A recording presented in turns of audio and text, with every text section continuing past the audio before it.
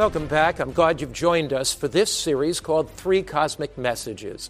We've been unfolding the prophetic messages of the book of Revelation, especially the messages of Revelation chapter 14, verse 6 to 12, that discuss God's last message for humanity. The third angel's message is a warning against the beast and the mark of the beast.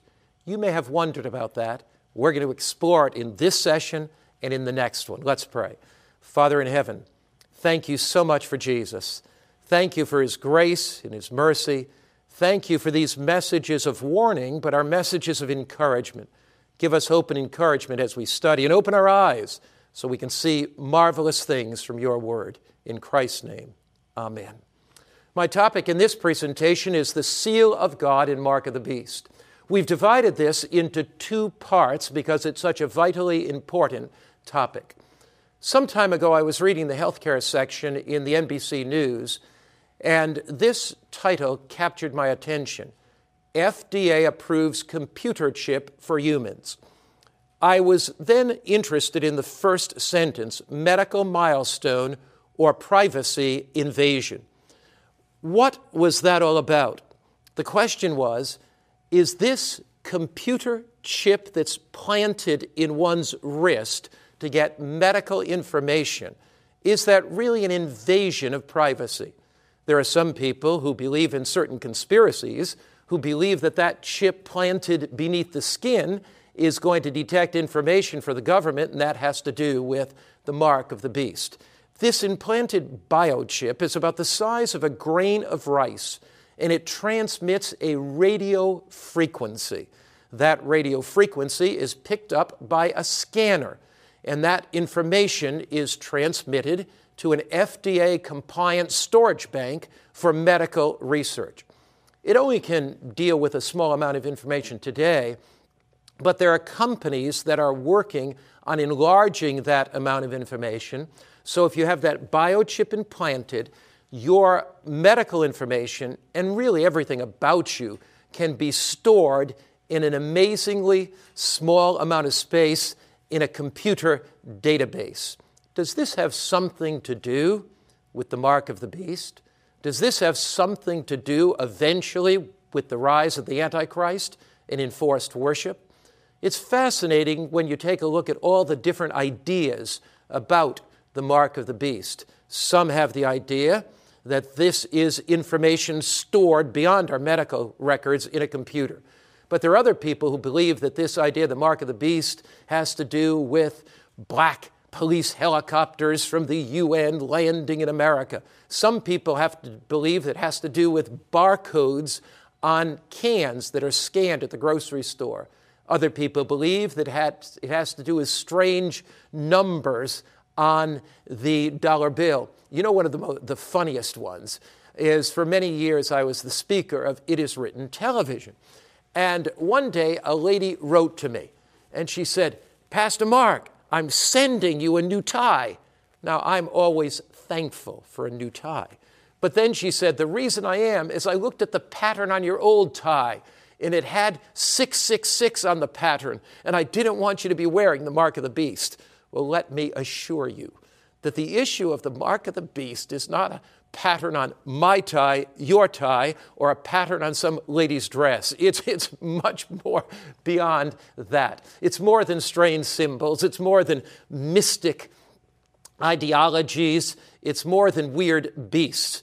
What is the central issue in this whole subject of the mark of the beast? Because once you understand the foundation, once you understand the basic essence of what it is, everything else will fall in place. To state it simply, the central issue is worship. Let's go back to the book of Revelation and these three messages, three cosmic messages that lead us to a deeper commitment to Christ in an understanding of divine truth in earth's final conflict. You'll recall that the first angel flies in mid-heaven. He does not float, he flies. It's an urgent, swift message carried to the ends of the earth. Revelation 14:7. Fear God, give glory to him. End time, for the hour of his judgment has come. Now notice, worship the one that made heaven and earth, the sea, and the springs of waters. The very essence of the first angel's message is a call to worship the Creator. And in that very expression, where it says, worship the one who made heaven, earth, the sea, and the springs of waters, that phrase is a quote from the fourth commandment. Remember the Sabbath day to keep it holy. Why? For in 6 days the Lord created heaven and earth and the sea and all that in them is. So John quotes the fourth commandment, the Sabbath commandment, that is an appeal to worship the Creator. So this first angel's message, this message of eternal destiny about worshiping the Creator, has something to do with the seventh-day Sabbath. Now, when you look at, though, verse 8, it says, Babylon is fallen, is fallen. Babylon, false religion.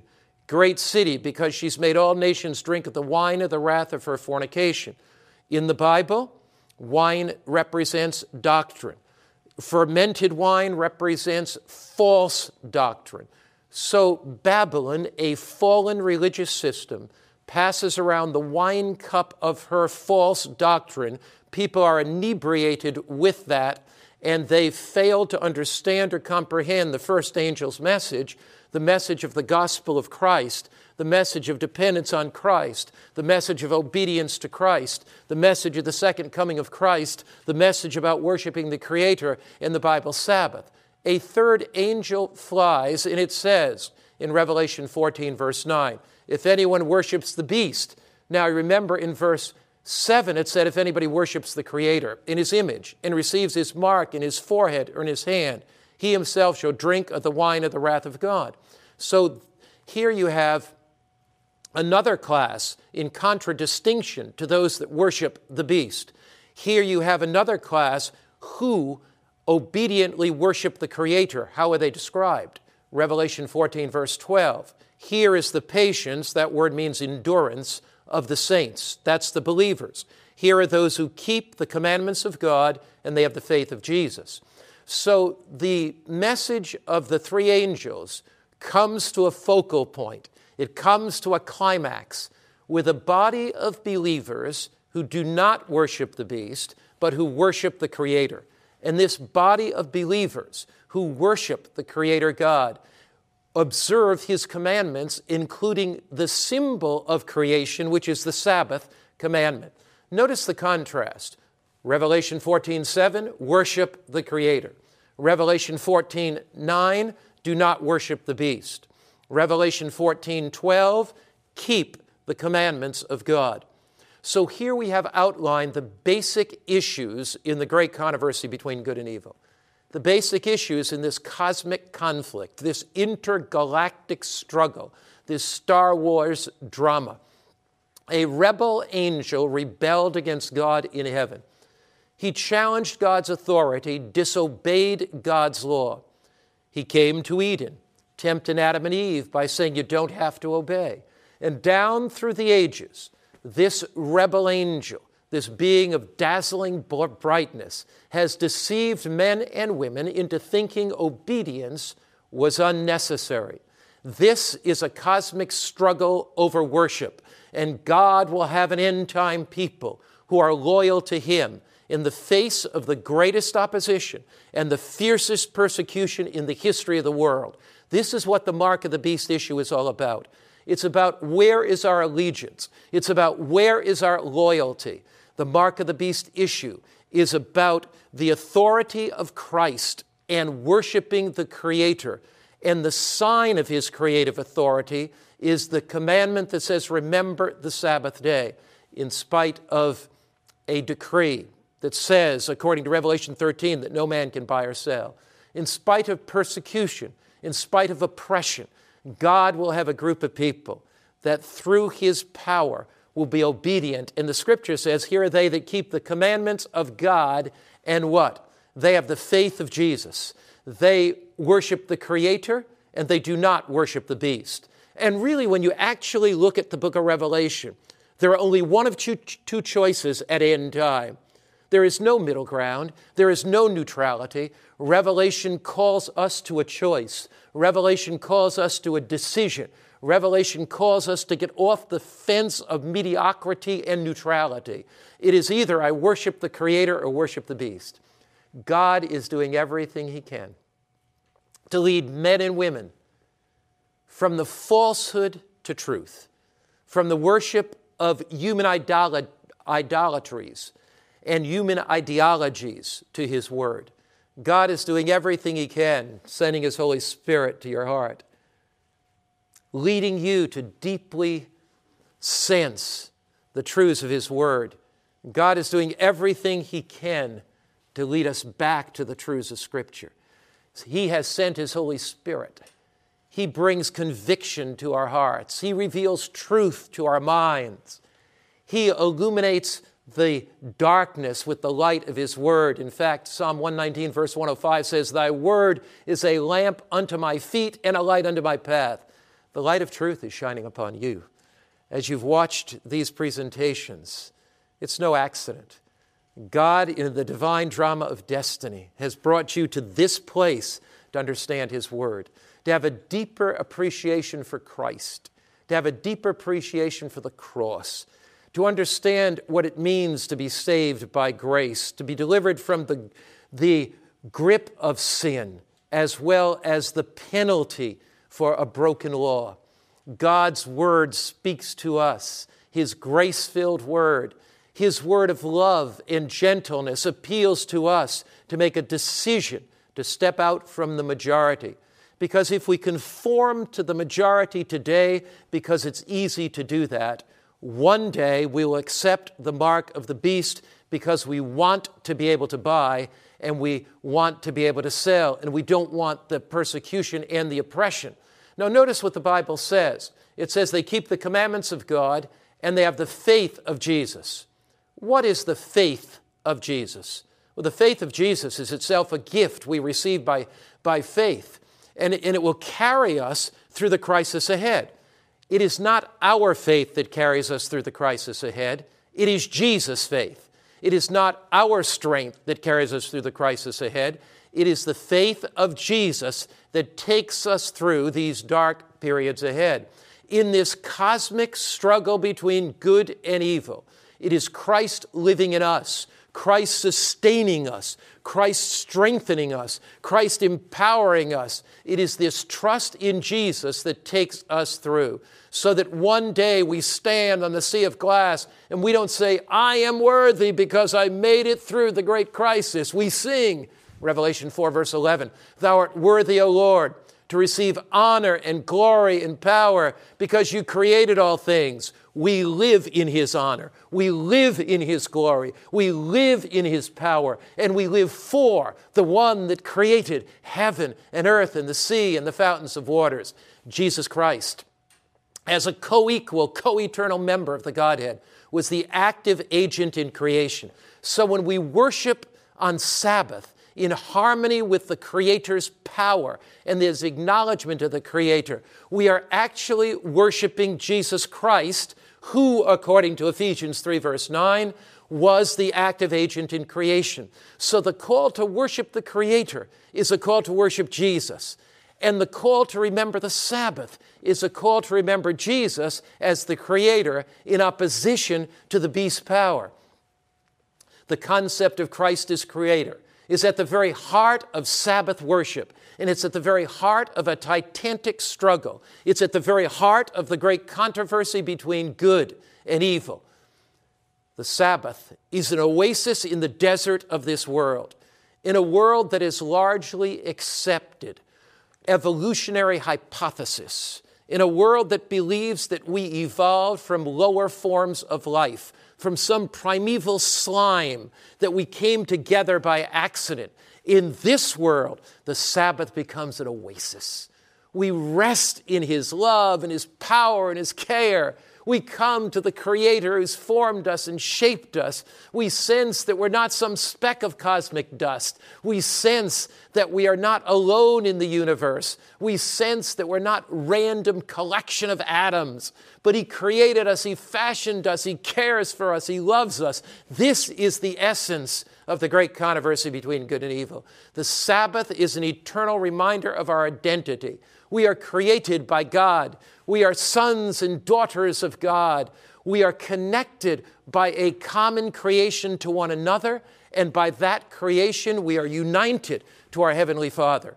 We are twice Christ. We are His by creation, and we are His by redemption. He created us, and He redeemed us. The Sabbath is a sign of His creative authority. Therefore, Satan challenges it, because Satan knows if he can do away with the Sabbath, he can do away with the authority of Christ as Creator, and there's no basis for worship at all. Because if we evolved and we are products of chance, why worship God at all? So the Sabbath becomes that central figure in this battle between good and evil, between Christ and Satan. It's the issue in the conflict over the mark of the beast. These committed followers of Jesus, remember, here are they that do what? Keep the commandments of God. Here are they that have the faith of Jesus. These committed followers of Jesus will not only have faith in Jesus, but they have the faith what? Of Jesus. Now, what is the faith of Jesus? When Jesus is hanging on the cross with a crown of thorns upon his head, with blood running down his face, with nails in his hands, and Peter has denied him, and Judas has betrayed him, and his own people have turned their backs and forsaken him, and the disciples have forsook him and fled. Darkness enshrouds that cross. The thunder crashes, the lightning flashes, and Jesus hangs there alone. But he reaches out and says, Father, into thy hands I commend my spirit. What is the faith of Jesus? The Savior trusted even when he could not discern the future.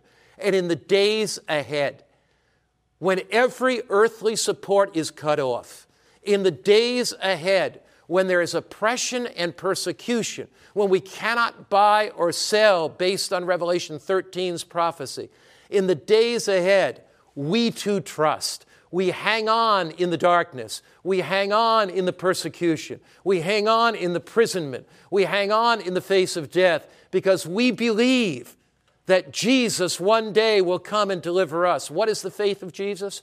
It is the quality of Christ's faith living in us, in which we trust Him and do not betray Him in that time. In the book Christ Triumphant on page 277, the author Ellen White makes this amazing statement about the faith of Jesus. Amid the awful darkness, apparently forsaken of God, Christ had drained the last dregs in the cup of human woe. In those dreadful hours, he had relied upon the evidence of his Father's acceptance heretofore given him. He was acquainted with the character of his Father. He understood his justice, his mercy, and his great love. By faith, he rested in him whom it had ever been his joy to obey. So what is the faith of Jesus? It is that rest. It is that trust. It is that confidence. It is that security in the Father. Christ, by faith, trusted the Father. He gives us that faith to take us through the trying times ahead. And as in submission, he committed himself to God, the sense of the loss of his Father's favor was withdrawn. By faith, Christ was the victor. How will we be victors when every earthly support is cut off? How will we survive? Just as by faith Christ was victor, we hang on by faith. When our eyes cannot see, our hearts still can believe. When all around us there is darkness, by faith we can pierce that darkness and know that although we cannot see Him, He can see us. And He is still there to strengthen, to guide, to encourage us. The faith of Jesus is His absolute, His complete, His total trust and dependence upon His Father. It is His quality of faith living in us through the Holy Spirit that will get us through the final crisis. And that, my friend, is incredibly good news. The prophecy regarding the mark of the beast is about religious intolerance. It's about persecution, but it's also a message of encouragement because it says to us that God will have a group of people who have the quality of faith, that gift given by God to them, that enables them to hang on in the crisis, and obediently they keep his commandments. We learn from this prophecy in Revelation 14, here are they that keep the commandments of God and have the faith of Jesus, that even in the worst of times, even with everything Satan can throw at us, that God will have a people who are not afraid to stand up and witness for him. Christ is living within them, and they speak of his love and his goodness and his grace and his mercy. There is trouble ahead. The mark of the beast prophecy in Revelation chapter 13, that is a corollary to chapter 14, tells us about the very worst, the absolute fever pitch of Satan's war against God. This prophecy tells us that Satan will do everything possible to destroy and wipe out every vestige of goodness on earth. But thank God, he did not destroy Christ on the cross. And on the cross, Christ came forth victor. Jesus hung on by faith, and God's people, in the name of Jesus, because of Jesus, through Jesus, by Jesus' grace, in Jesus' power, will too hang on by faith and be victorious and triumphant. Now, the devil has two major strategies: deception and force. In the Garden of Eden, he came to Eve as a great deceiver. Down through the centuries, he's used deception and force. The devil is a liar and the father of lies, and the devil is a murderer. In fact, in the book of John, the 8th chapter, the 44th verse, I read these words. Jesus says, "You are of your father the devil, and the desires of your father you want to do. He was a murderer from the beginning and does not stand in the truth. He is a liar and the father of lies." Now look, friend, this is the devil's strategy. The devil will either try to deceive you with his lies, or if he cannot deceive you, he'll force, coerce, and pressure you to yield to his commands. He's done it down through the ages, and he will do it at end time. Only at end time, it's going to intensify. He's going to use human agents as he has down through the ages. You remember in the book of Genesis, God told Cain and Abel each to offer an offering. Abel obeyed God. Cain disobeyed. And Cain viciously, angrily killed his brother. Again, a human agent that Satan used. He deceived him, and then this human agent used force in the context of that deception. Down through the ages, this has always been true. In fact, Jesus said in John 16, verse 2, the time is coming. Jesus predicted that there would be periods of time of great persecution for the people of God, when whoever kills you will think he offers God a service. Jesus said that to the disciples. They experienced persecution. Most of those disciples died a martyr's death. Jesus predicted that that would happen. Down through this period called the Dark Ages, church and state united. And any time you have a union of church and state, there is the possibility, strong possibility, of religious intolerance, bigotry, and oppression that follows. A good example of that is what happened during the Dark Ages, this 1260-year period that we've studied, when church and state united, and those that did not go along with the church powers were persecuted. Here, there was a group called the Waldenses.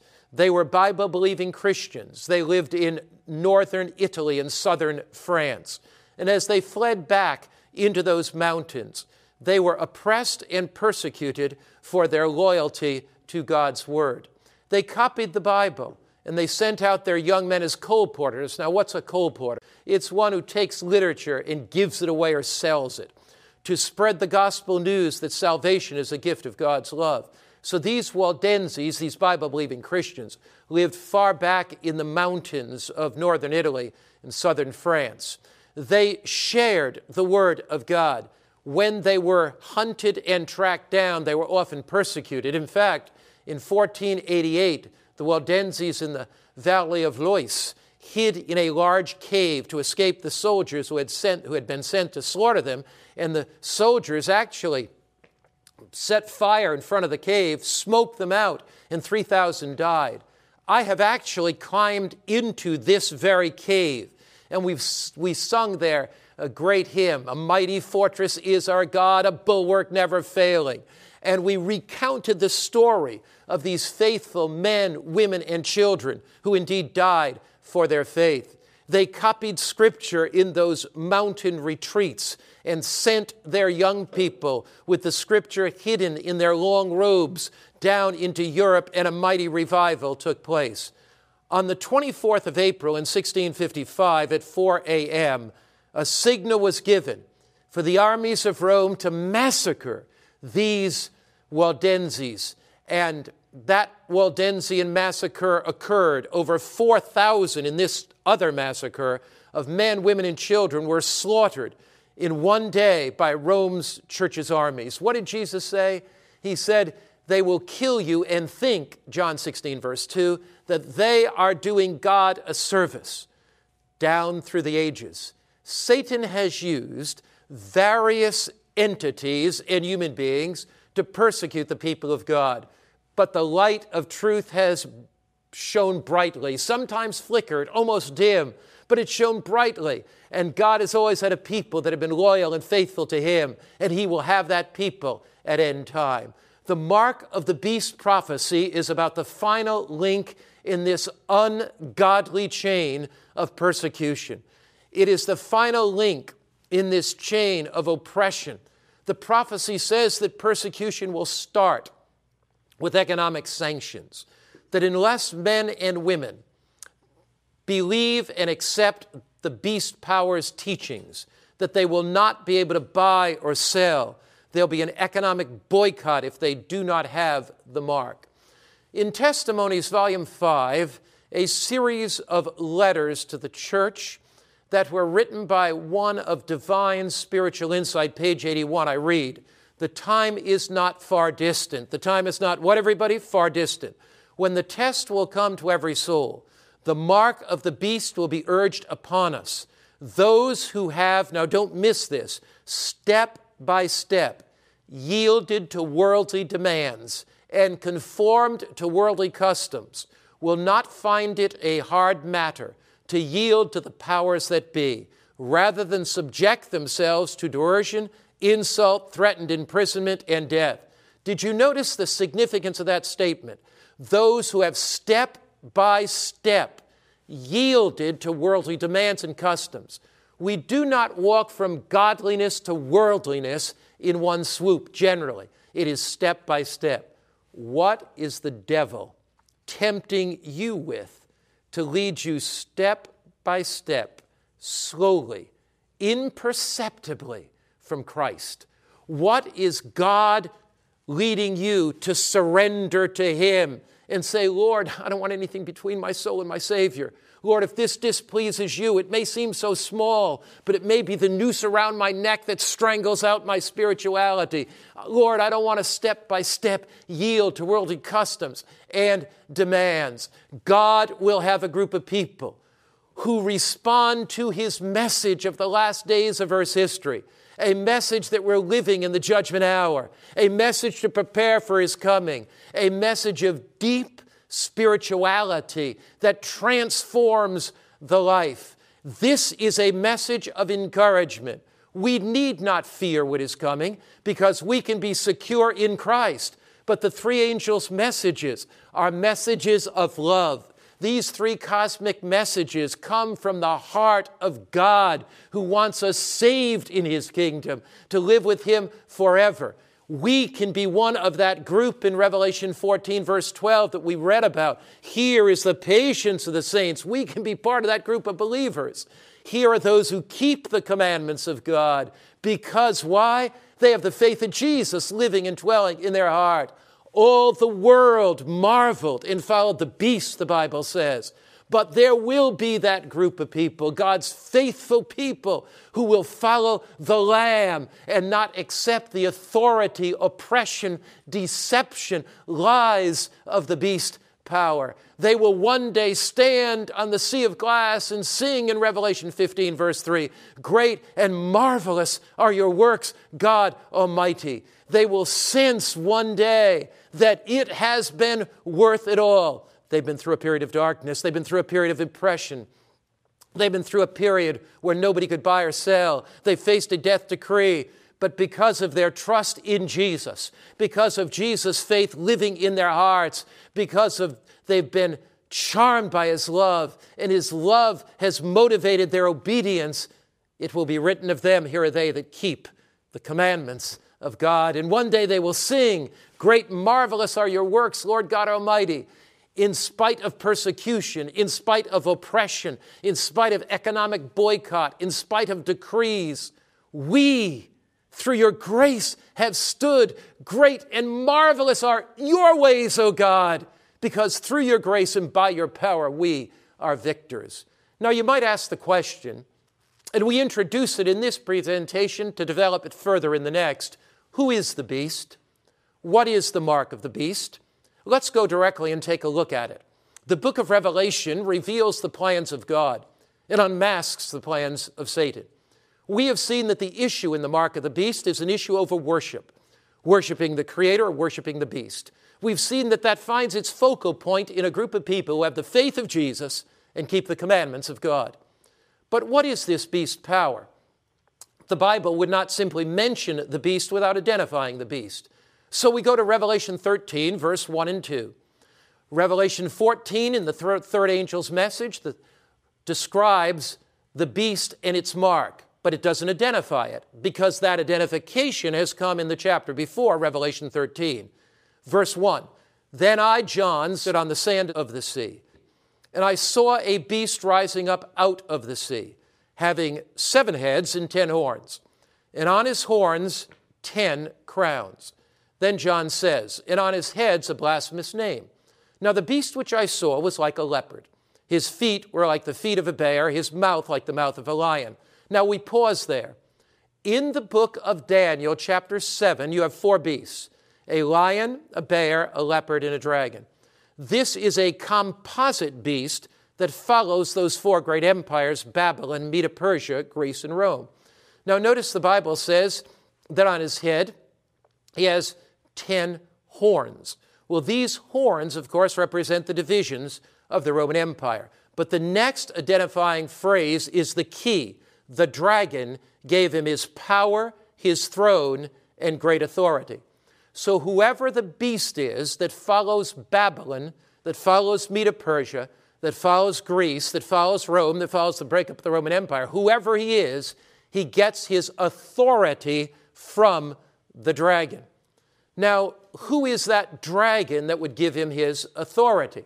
Well, Revelation chapter 12, verse 9 tells you. "So the great dragon was cast out, that serpent of old called the devil and Satan, who deceives the whole world. He was cast into the earth, and his angels were cast out with him." Now notice the devil is the great dragon because he destroys, and he is the serpent because he deceives. But notice it identifies who this great dragon is that gives the authority to that beast power. What does it call him? He's called the devil and Satan. But the devil always works through an earthly power. The devil does not work in a vacuum. He works through an earthly power. The arch enemy of God and man is behind the human instrumentality called the beast power. Do we learn anything in Revelation chapter 12 about who the dragon really was working through? We do. In Revelation chapter 12, the Bible says the dragon tried to destroy the man-child. Satan worked through pagan Rome to destroy Christ when he was born. Herod passed a decree that male children under 2 would be killed. Satan stalked Jesus all of his life. Roman soldiers nailed Jesus to the cross. Roman soldiers guarded his tomb. So in Revelation chapter 12, the dragon primarily represents Satan, but it represents Satan working through pagan Rome.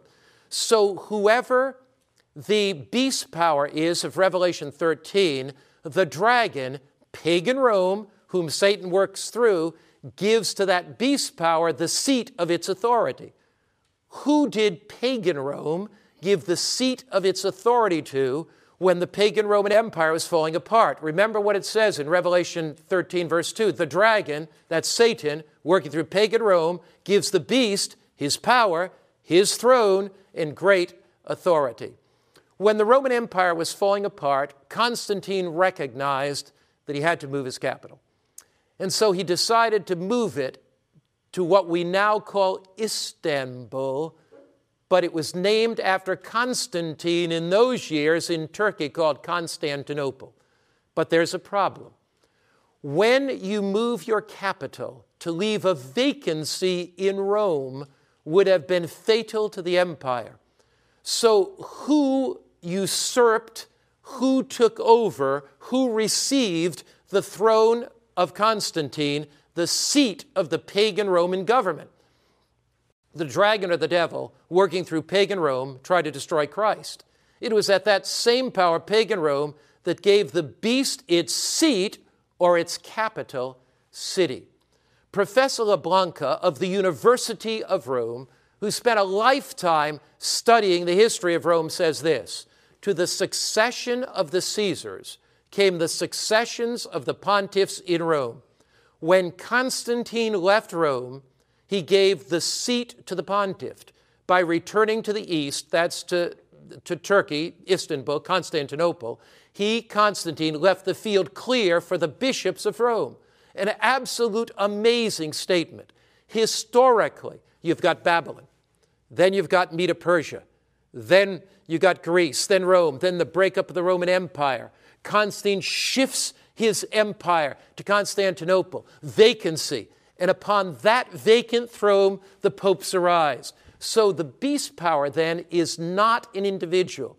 It is a power that rises out of Rome in the papal power.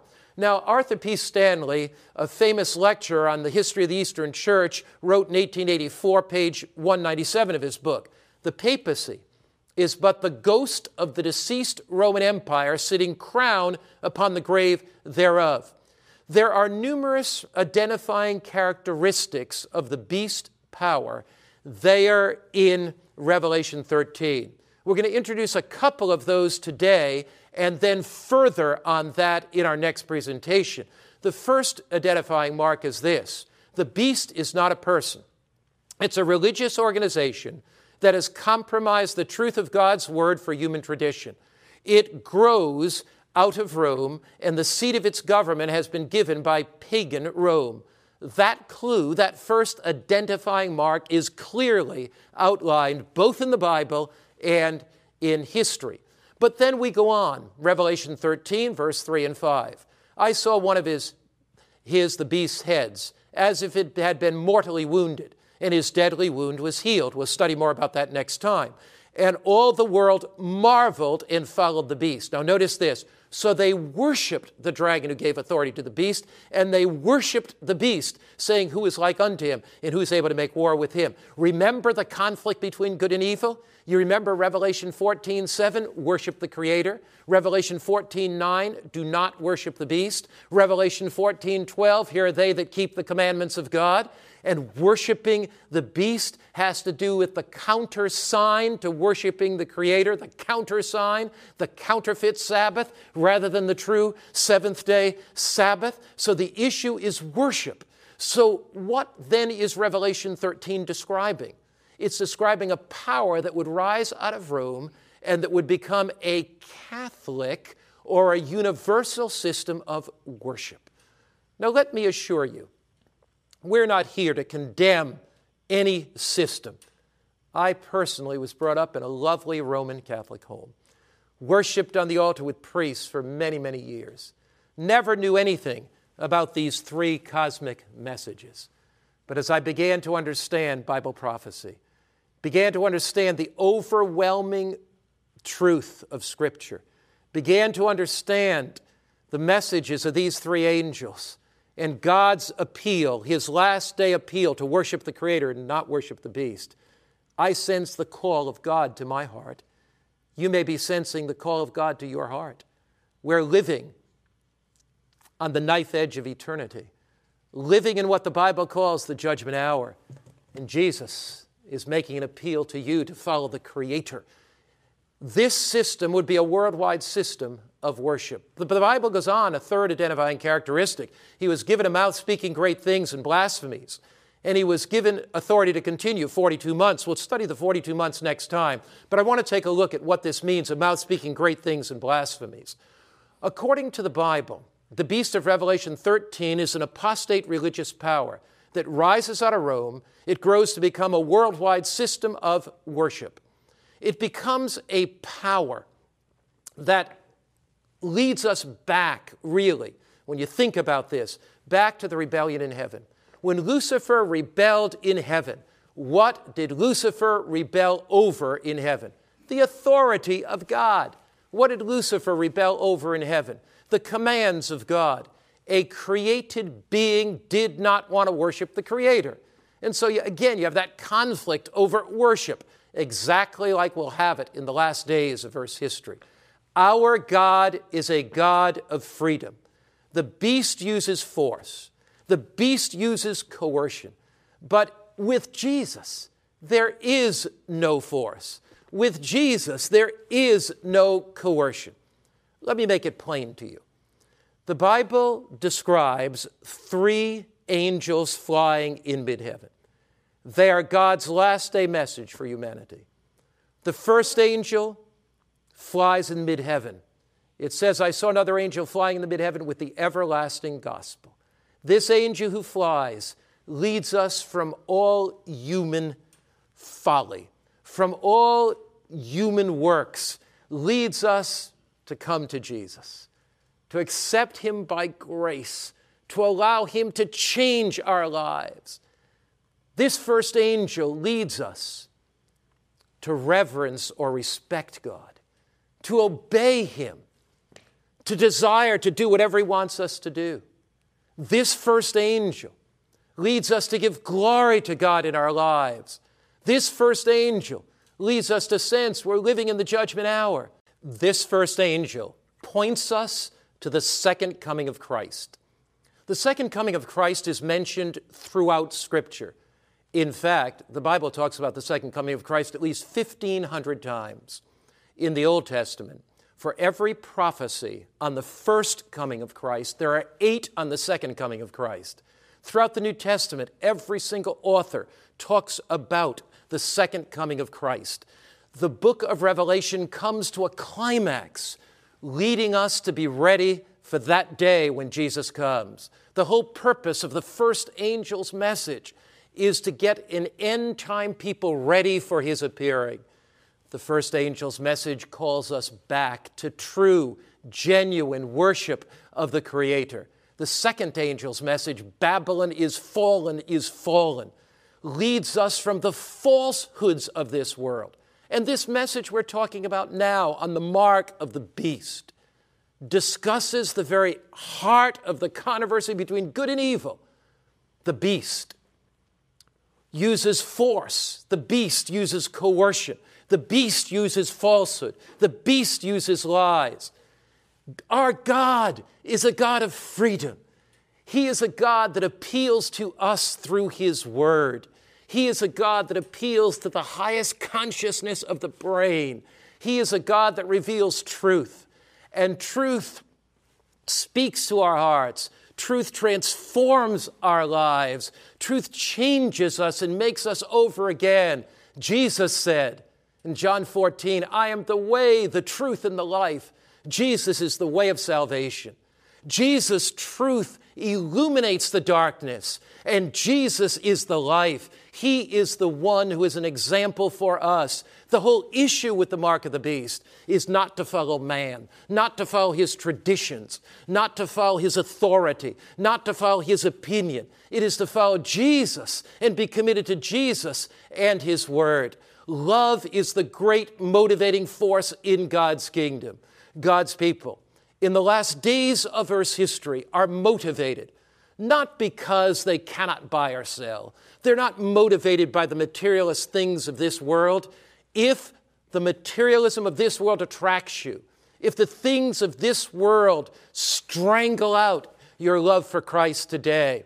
If the things of this world enamor you, if the things of this world charm you, if the things of this world have captured your love, then it will be easy then to receive the mark of the beast.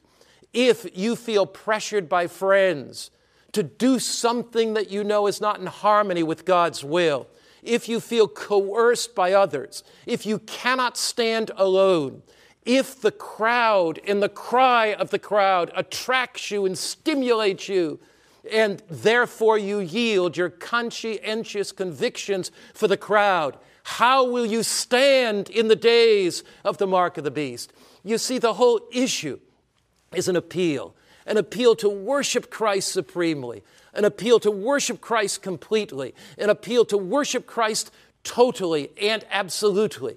God's people find their greatest joy. God's people find their highest delight in worshiping Him. Thou wilt grant to me or give me the path of life. Thou wilt lead me into pleasures forevermore, the psalmist says. Jesus says in John 10, verse 10, I have come, and I have come that they might have life more abundantly. The beast offers us a mirage. The powers of this world offer us simply tawdry trinkets when Jesus wants to offer us Himself, the pearl of great price. Are you a truth seeker? Some time ago, the story is told of a young man coming to Socrates. And this young man said to Socrates, Socrates, you're a brilliant scholar. You're a deep philosopher. Socrates, I want to know your secret of finding truth. Socrates said, come with me. He took the young man. They walked through the streets of Athens. They came there to the port. As they came to the port, they walked out into the water. It was a beautiful day. The sun was shining. Puffy white clouds in the sky. Deep blue sky. Socrates kept walking. The young man said, all I want to do is find truth. What's going on here? They came out to the water about up to their chest. Socrates said to the man, put your hands on your head. The man did. Socrates took his hands and he put them on the man's head, pushed the man under the water. The man came out, pushed him down again. The man came out, and he said, all I wanted to do is find truth. And Socrates said, when you want to find truth, as much as you wanted that breath of fresh air, come and talk to me, and I'll reveal to you the secret of finding truth. You know, Jesus speaks to you, and He says, do you have a heart longing? Have the television special so attracted your attention you have little time to study God's Word? Have the things of time for you crowded out the things of eternity? Jesus is speaking to you. His people find their greatest joy, their highest delight in worshiping Him. And Christ appeals to you. Would you like to say, Jesus, open my eyes? I long to know your truth. Open my eyes that I can see your truth. Open mine eyes that I can hear your word. Jesus, all I want is to worship the Creator of the universe, to worship the one that lived for me, that died for me, that intercedes for me, that's coming again for me. Listen as Charles sings that wonderful song, Open Mine Eyes That I Can See. Glimpses of truth illumine me. Open my eyes that I may see glimpses of truth Thou hast for me. Place in my hands the wonderful key that shall unclasp and set me free.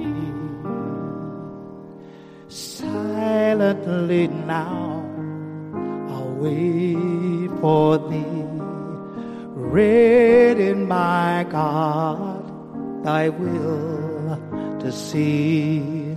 Open my eyes, illumine me. Spirit divine, open my ears that I may hear voices of truth thou sendest clear. And while the wave notes fall on my ear, everything false will disappear. Silently now I wait for thee. Ready, my God, thy will to see. Open my ears, illumine me. Spirit divine, open my mouth and let me bear gladly the warm truth everywhere. Open my heart and let me prepare love with thy children thus to share. Silently now I wait for thee. Ready, my God, thy will to see. Open my heart, illumine me. Spirit divine.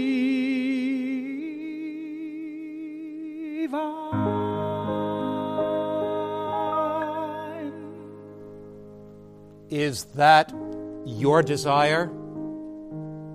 That Jesus will speak to you? You say, Pastor Mark, I really want to know truth, but I'm not sure how to distinguish between truth and error. There's so much falsehood in the world. How can I know truth? Jesus gives us really two characteristics in knowing truth. First, he says, if any man will do his will, he shall know of the doctrine. Are you willing to do God's will? Are you willing to do whatever Christ asks you to do? Get on your knees. Play fair with God. Say, God, I'm willing to do your will. I'm willing to do whatever you ask me to do. Secondly, the Bible says, sanctify them. Sanctify them through thy word. Thy word is truth. The second characteristic of doing God's will is opening your heart to his word. Whatever his word says, say, Lord, that's what I want to do. Whatever your word says, Lord, I want to follow you. How do we know truth? A willing heart to do what he says and an informed mind. Now, there are times that God is going to ask us to do things that seem to us impossible. But remember, he is your creator. He is the all-powerful God. He is the one that made you, the one that fashioned you, the one that shaped you. He is the one that has a plan for your life and a destiny for your life. He is the one that died for you. He is the one that intercedes for you. He's the one that's coming again for you. When we make a decision to follow Christ, we do not make that decision in some vacuum. He is there to strengthen us, to encourage us. He is there to empower us right now, wherever you are. Would you like to bow your head with me as we pray? Our Father in heaven, thank you for the reality that you're there, Thank you that you're our Creator. We come to worship you, the one that made us, the one that created us. You're the all-powerful God, the infinite God. You're the one that redeemed us, that longs to save us by your grace. And you're the one that's coming again for us. Give us your strength to follow your truth. In your name.